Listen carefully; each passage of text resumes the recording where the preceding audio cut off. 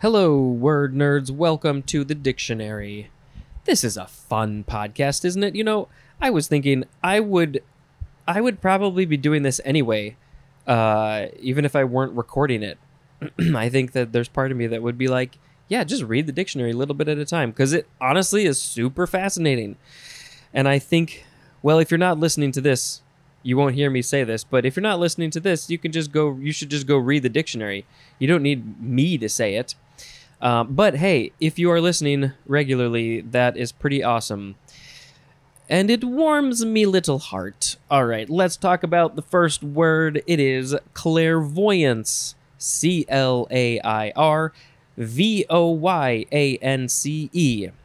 This is a noun from 1838. 1. The power or faculty of discerning objects not present to the senses. The power or faculty of discerning objects. So the other one that we had yesterday was clairaudience. That was sounds. This is objects. This is seeing things or being aware that an object is there when it's not really there, right? That's what it's saying. All right, number 2. Ability to perceive matters beyond the range of ordinary perception. And the synonym is penetration. So the idea of clairvoyance and clairaudience, if it is what I'm thinking, the easiest example of there's somebody who is born who has the ability in their eyes, they're like a mutant. They have the ability to see, ultraviolet light. There's visible light, and then there's light on either side with longer waveforms and shorter waveforms because everything's energy. So is this saying that there are people who scientifically have the ability to perceive things like the sound that's objectively we know that an animal is making a high-range frequency sound that humans can't hear, but this person is clairaudience, so they can actually hear that sound. Is that what clairvoyance and clairaudience is? I don't know. It makes it sound like it's a bit more scientific than something saying somebody who can see auras. There's no science behind that. So I just find this super fascinating. Okay, next is clairvoyant. So it's the T at the end. This is the first form adjective from 1844. 1. Having clairvoyance, able to see beyond the range of ordinary perception. See, that supports what I think. I don't know. If you are an expert on clairvoyance, I want to talk to you. Or, actually, even better, if you are clairvoyant, if you technically have the ability to hear sounds lower or higher than what is typical sounds that we can hear, or same with sight or whatever, is there a version for smell? I mean, smell it's all energy. Is there ultrasonic smells and the opposite of that? I can't think of the word. That would be interesting. All right. So clairvoyant, I read the first one, as in, claims to be clairvoyant. I do not claim to be clairvoyant. I wish I could. This is awesome, but I cannot. Number 2, of or relating to clairvoyance, as in, clairvoyant powers. Oh, with the clairvoyant powers I have, I can see something. I can hear something. Clairvoyantly is an adverb. I should look at the etymology. It is French from clair, which means clear. Plus voyant. Would that be a Latin word? Maybe. That is from the verb poir. Is it French? Yes, French. It said French. Poir. Poir. What does poir means? To see. So you can see clearly. I can see clearly now. The rain has gone. This is how my brain works. So to see clearly. And that is from the Latin videre. And there's more at the word wit. Seeing clearly. Hearing clearly. All right. Second form of clairvoyant is a noun from 1846. 1 having the power of clairvoyance. Again, not me. Okay, next is clam. Or would it be... Yeah, clam. First form, noun from before the 12th century. Synonyms are... Yeah, that's it. Synonyms are clamp and clasp. I just saw so much text in the etymology, I thought it was the actual definition. No, it is from the Old English clam with 2 M's, which means bond or fetter, akin to the Old High German klamma, which means constriction, and perhaps from the Latin glomus, which means ball. That would be great if all the balls were called glomuses. All right, maybe we should just change English. Let's just change it all right now. All right, second form of clam is a noun from circa 1520. 1a, any of numerous edible marine bivalve mollusks living in sand or mud. So lots of adjectives. 1b, a freshwater mussel. Number 2, a stolid or closed-mouthed person. A stolid or stolid? I'm not sure. I think it might be stolid. A stolid or closed-mouthed person is a clam because they ain't talking. They're clammed up. Number 3, synonym is clamshell. 4, it's the number 3 definition for the word dollar. Dollars and clams. That's what the people say, isn't it? So this is from the clamping action of the shells. They clamp down. Third form of clam is a verb from 1636. To gather clams, especially by digging. And clamor is a noun. Let's go clamming. No, let's not do that. So the clams clam up, and they're clammed at that point. All right, next is claimant. C-L-A-M-A-N-T. Clam ant. Haha, that's how it should be spelled. Clam ant. This is an adjective from 1639. 1, clamorous or blatant. Those are the synonyms. Clamorous and blatant. 2, demanding attention. Synonym is urgent. And claimantly is an adverb. This is from the Latin verb clamare, which means to cry out. Well, that's funny, because crying out, you are not clamming up when you're crying out. You are doing the opposite. If you were clammed, then you would not be crying out. So clearly, our clam does not come from clamare. All right. Next is clam bake. I've never been to a clam bake, I don't think, and I probably never will. It's a noun from 1835. 1a, an outdoor party, especially a seashore outing where food is usually cooked on heated rocks covered by seaweed. That is a thing that people do. 1b, the food served at a clam bake, and I need a drink of water. Pause. And we're back. If I had a commercial, maybe I will have a commercial. I'll put it there. Let's see. So we were at clam bake. Number 2, a gathering characterized by noisy sociability, especially a political rally, is a clam bake. Next is clamor or clamber, because that's how it's spelled with a B, clamber.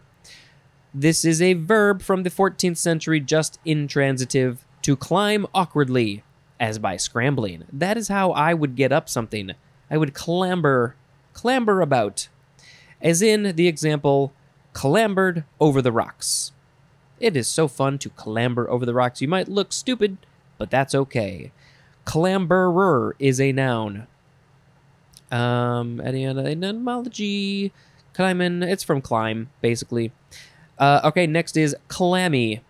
This is an adjective from the 14th century. 1, being damp, soft, sticky, and usually cool. Ugh. I don't like to be clammy. This is just not a word that I appreciate. Not that I don't like the word itself, I just don't like to be clammy. As in, cold, clammy hands. Here, let me give you a big handshake with my cold, clammy hands and put my hands on your face. Wouldn't you like that? Nope. Also, as in, clammy air. Number 2, lacking normal human warmth. Ugh. As in, the clammy atmosphere of an institution. Let's get some people up in there to warm it up. What would be the opposite of clammy? Maybe I'll look it up in the thesaurus. Clammily is an adverb, and clamminess is a noun. Probably from Middle English clammen, which means to smear or stick. From the Old English clegg, which means clay. So clay, okay. Next is clamor. C-L-A-M-O. That's not how the letters go. C-L-A-M-O-R. Noun from the 14th century. 1A, noisy shouting. 1B, a loud, continuous noise. 2, insistent public expression, as of support or protest. Get the words out. Clamor.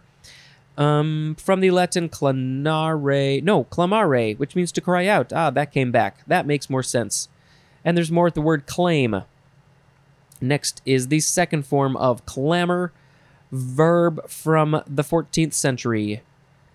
It is so interesting to just be so focused on little pieces of the English language, just one at a time.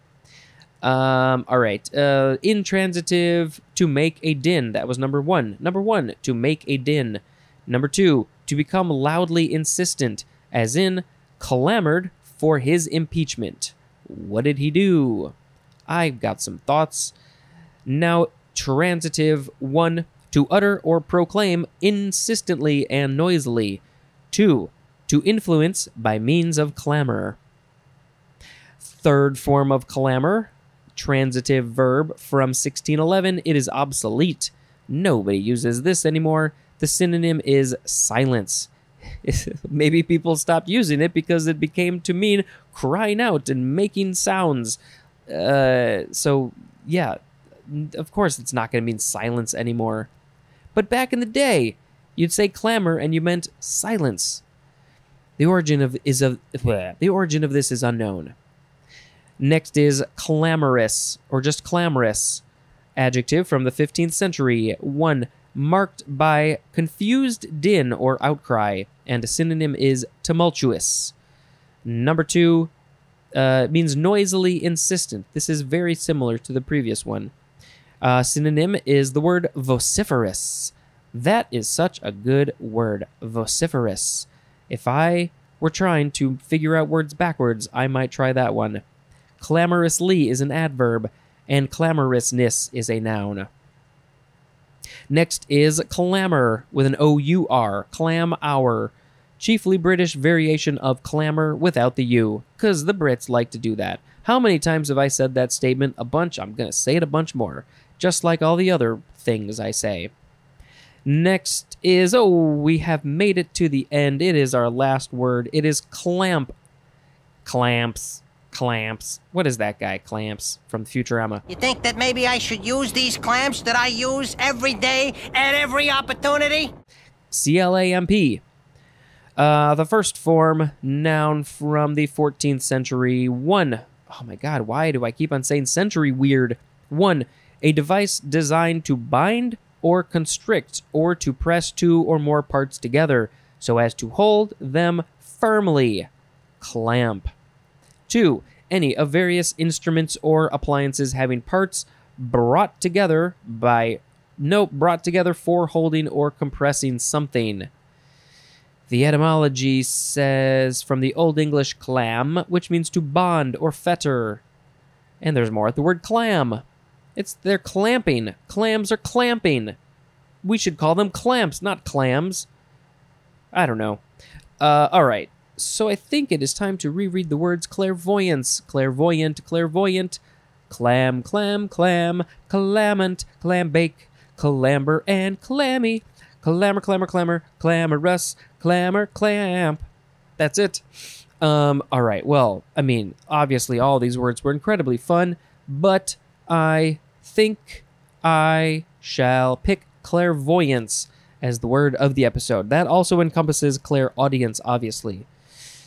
It's crazy. All right. Oh, I sort of sang a song. That's fine. Clairvoyance. Let's look at the holidays for July 26th. That is the page that we are on. It is Day of National Significance in Barbados. In Cuba, Day of the National Rebellion. It is Esperanto Day. In Liberia, it is Independence Day. It's also Independence Day in the Maldives. In India, it is Kargil Victory Day. Anything on this page? I switched my pages around because this one it ain't as good as the other one, but sometimes it has something different. And the fun holidays for July 26th. National Aunt and Uncle Day. Thanks, aunts and uncles, for being the ones that are so much cooler than the parents. I can say that because I am an uncle, and my wife is an aunt, and I think we're the best. No, that's all goof. It is also National Coffee Milkshake Day. Coffee milkshake. If you like coffee, you might like that. I'm not the biggest coffee fan. All right, that's it. Thank you very much for listening, and until next time, this is Spencer dispensing information. Goodbye.